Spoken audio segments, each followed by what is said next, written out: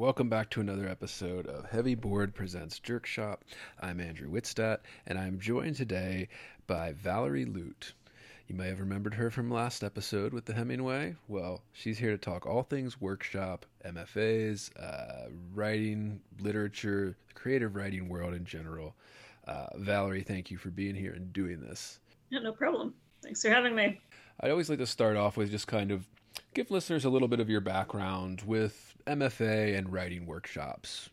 So I took, some creative writing classes in undergrad, and I think that what writing workshops I think are probably most helpful for beginner writers. It seems like there's kind of a diminishing returns in workshops, I think. Yeah. And I was not planning on getting an MFA. I remember in my last year, a friend of mine showed me the movie Wonder Boys, and she was like, "Oh, you need to see this so you're prepared for grad school." And I was like, "I'm not going to grad school."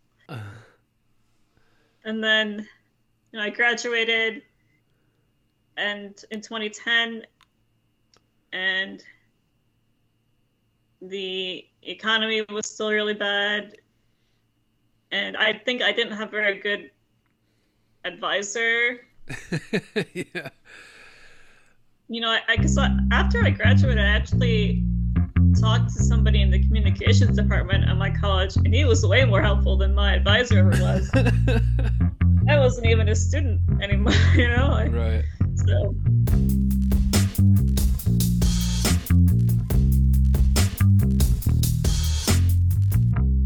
Heavy.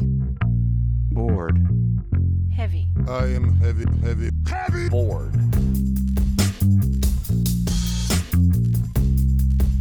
I may say that the male is entirely hostile.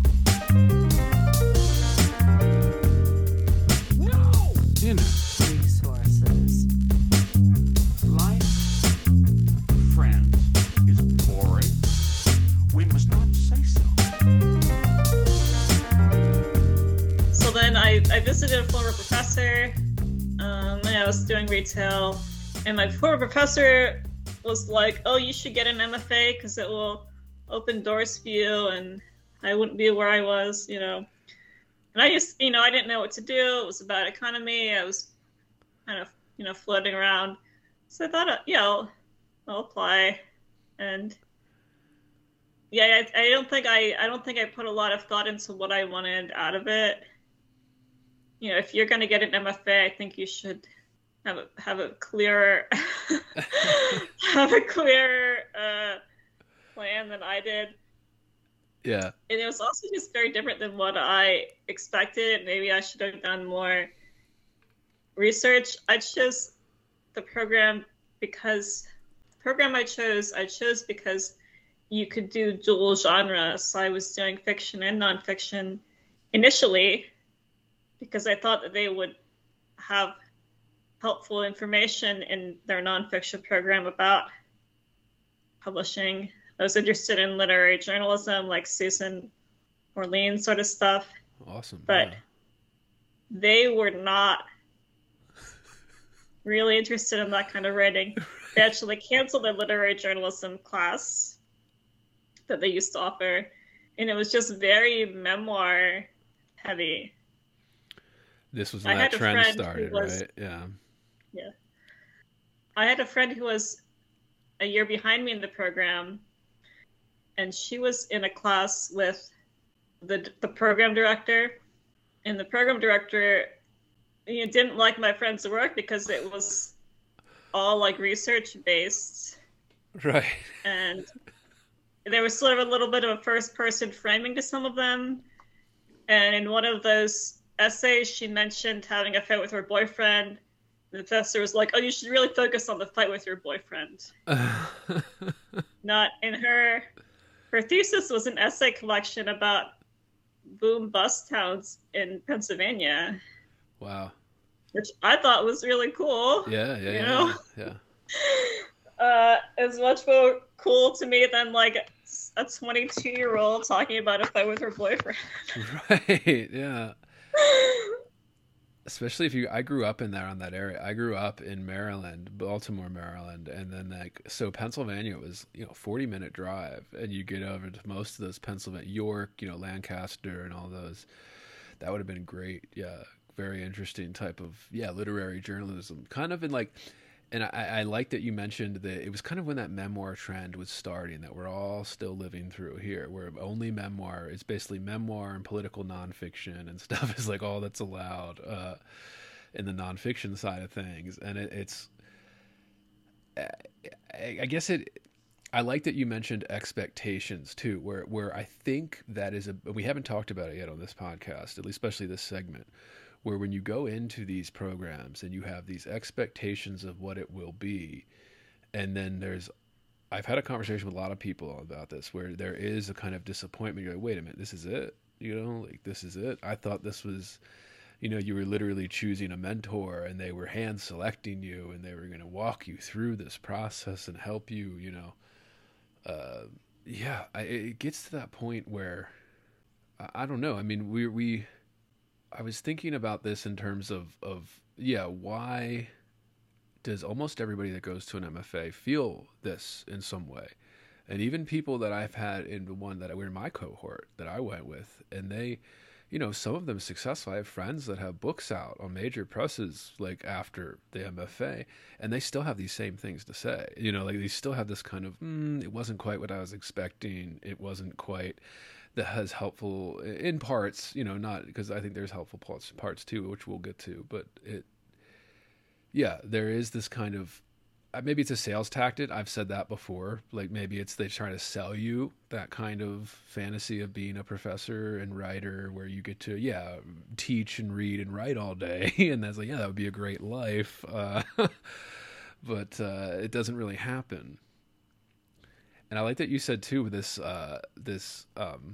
not like having a plan, like kind of why we went to MFAs. Like I didn't even know MFAs existed until like last year of undergrad. I had a good mentor in undergrad that kind of took me under her wing, and then she started telling me, you could go do this in grad school. You could go pursue this, and it could be a terminal degree, and you could get a job, and you could open doors in that world and network and all that. And before that, I'd never even heard of it. Like, I was like, oh, you could do that? Like, I knew you could get a master's in literature, but a master's in, like, creative writing, and then it qualifies you to teach, and, having those plans. But, like, your experience, like, this was, you said kind of post-financial crisis, 2008 and all that, and you went into MFA. You said you worked a couple years after undergrad? I graduated in December of 2010, so I was really only off for one semester. Okay, yeah, I had a hard time getting in, and they took it took a couple times to apply for me to get into some of these programs. So I worked for a year after undergrad, just bullshit, like retail jobs, wrote some copy for marketing and things, and then just applied again because I was like, this sucks. And you also mentioned this idea of workshops are beginner level. They are beginner level creative writing. And there is a point, and we haven't talked about this yet on this segment, and I want to get into it with you. Where you do outgrow them, where they do become more harmful sometimes than they are helpful. After a certain point. I'm not saying you can do this right away. I think I would have been worse if I didn't sit through a lot of workshops. I'll be the first to admit that. But then you do reach a point, like after so many years, especially, how long was your program for MFA? Was it 1 year, 2 year, 3 year, 4? It was 2 years, although I did it in 2.5. Okay. And that's pretty standard. Yeah. Like a 2 year is pretty standard. The 1 year, they call it like accelerated or something. And I went to a 3 year, but it was a dual degree. It was like, I was taking basically 2 master's degree programs where it was doing the master's in literature and then the MFA at the same time. So of course that takes 3 years if you're going to do that. I saw, what was it, like Arkansas or something has like a 4-year MFA program. Like, woof, you're not getting a PhD at the end of that. Like 4 years for an MFA, that is long. Woof. But they had a good program, I guess. Yeah, I think a lot of good people went to that one. So you hear that, listeners. Valerie's been there. She's done that. She's been through these things. You've been writing since then, right? Like you've been kind of dabbling with it, your website and your articles and... Yeah, it's getting harder for me to keep putting the effort in because it's just very discouraging. You know, my best genre, the genre that I excel the most at is the literary short story, which is really a dying genre. And I'm just very frustrated with the lack of innovation in the literary publishing world. I think a lot of literary journals, they're just kind of doing what everyone else is doing. They're not really trying to get an audience. You know, I went to AWP this year, and I went to this panel on starting a literary journal, and the panelists were literally bragging about not knowing how much web traffic their journal gets. Wow. Like they're like, oh yeah, I don't even keep track of that. That's knowing who's reading your website. As I say, that tells listeners, you can tell the seriousness of AWP with that story. Yeah, who they put on their panels and who they allow, to be propped up as experts. Yeah, I share that. I think it's how you and I connected too. When we started chatting about this. There is a lack of innovation, and everybody blames it on the technology and the changing in culture and things. And yes, that's happening. But this business has survived multiple changes in publishing and like technology. What are we doing? And yeah, I see very little. And it's hard, let's be fair. It's hard. It's hard to run a journal. It's usually a labor of love. Unless you have backing from a university, endowment, it's hard to stay afloat too. That's why only ones that are still around are the ones that are backed by, an MFA program and have like university funds to put behind the magazine, because you're going to lose money doing it. Or like Poetry Foundation, or a big foundation that, again, has a lot of money to prop it up because it's not going to be making profits off of sales of the actual journal. And then you think the web traffic, like this kind of, it's so DIY. Like everything about this field has become so DIY that, if you're not doing it on your own, like if you're not like Valerie out there doing your own blog, like your own website, if you're not out there doing your own podcast, your own Substack, whatever it is, like these independent avenues for creatives to, and it's much harder to go the independent route because you have to build that audience one person at a time. And that takes years, listeners. And I know it's not what a lot of people want to hear. It takes a long time to build an audience on your own without the backing of a major institution or a magazine or a publishing house that can give you marketing and stuff. And it's even that, like I have friends that had books published by major presses. I'm talking like HarperCollins major. And they received nothing. Like they received no marketing. They received nothing like to help prop that book up for sales. And I am just kind of looking around going, is everybody just giving up? Like, is everybody just thrown in the towel at this point? And we think that... Well, how it works with the major presses is they kind of choose which books they're going to promote, and the others they're just going to take a loss on. Right. They kind of pick the winners ahead of time, which is part of why that book, American Dirt, received the backlash that it did. I think that people were intentionally giving an uncharitable reading to that book. This was the book about a middle-class Mexican woman who has to migrate across the border. Yeah, the cartel after. A lot of people were intentionally giving an uncharitable reading. But the fact is that this woman had published some previous books, and she had this manuscript, I guess. The publisher decided, she has a track record of publishing, and we know her already, and this is like a hot topic, so let's make this the buzz book of the year. Right. So they got it on Oprah, they got all this marketing for it. And then people were like, well, why is a white woman getting all this? And I think it had more to do with the fact that she was already in the industry and well connected than her race in particular. But, I'm sure the fact that she, was in those rooms to begin with and all that, but it was just pre-selected as the winner because of who she was and because it was a timely topic, and then it got the huge backlash.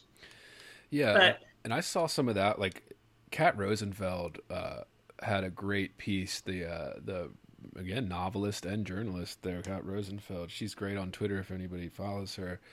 She wrote a piece when all the hoopla was starting around that book, The American Dirt specifically. And she said, what she kept seeing, and she's involved in the industry. She publishes her novels. She was saying there's a lot of professional jealousy pretending to be serious kind of social justice criticism, where it's this woman, and Janine Cummings for that book, listeners, if you don't know, she got a very large advance. Unheard of advance, top 1% of 1%, because like Valerie said, she was in the industry. She had her first couple books, they're page turner kind of thriller books. So they do okay. They don't do great. They do okay. This one was timely. It was a good topic. She probably had a good agent that pitched the book for her. And then I think they gave her a 7-figure deal because they sold the book rights and the movie rights at the same time. That's the only reason it got that big, 7 figures, listeners. It will never get that big for most writers, even Stephen King and stuff. And then that people got upset at that. They got really pissed. It's how dare this woman get money for writing a story that what they would say is it wasn't hers to tell, right? Because she wasn't sufficiently Hispanic, and we had to pull out the NPR had to do a whole segment on her genealogy and lineage and how far back she had Hispanic grandparents or something, and it was just this weird kind of. It is almost kind of a weird race science when they start doing that. Well, your grandparent was from Costa Rica or something, but you don't have the authority to do it. It's okay, yeah. Hey, would you believe there's still an extra hour of conversation left? Well, there is. And if you want to hear the full, uncensored episode, you need to subscribe at patreon.com/heavyboard, where you will receive full, uncensored episodes like this without any interruptions, ads, or anything else. And that's for subscribers only at patreon.com/heavyboard. So, what are you waiting for? Subscribe today and join the conversation.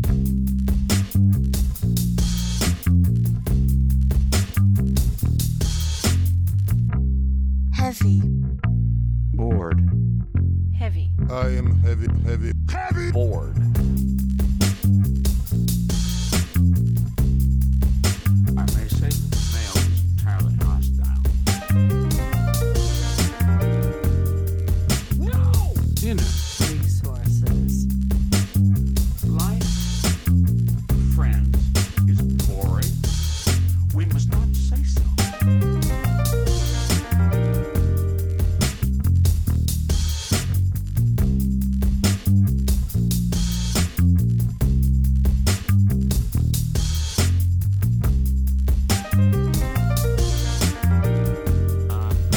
Are you radioactive now? Inner. Resources, American resources. Being bored? Some activities are intentional, right? It shows such a lack Heavy. of gratitude for life. Bored. I aspire to boredom, Heavy. I should say. Bored. Heavy. I am heavy Bored. Has you the night sweats and the day sweats, pal? Pal, I do.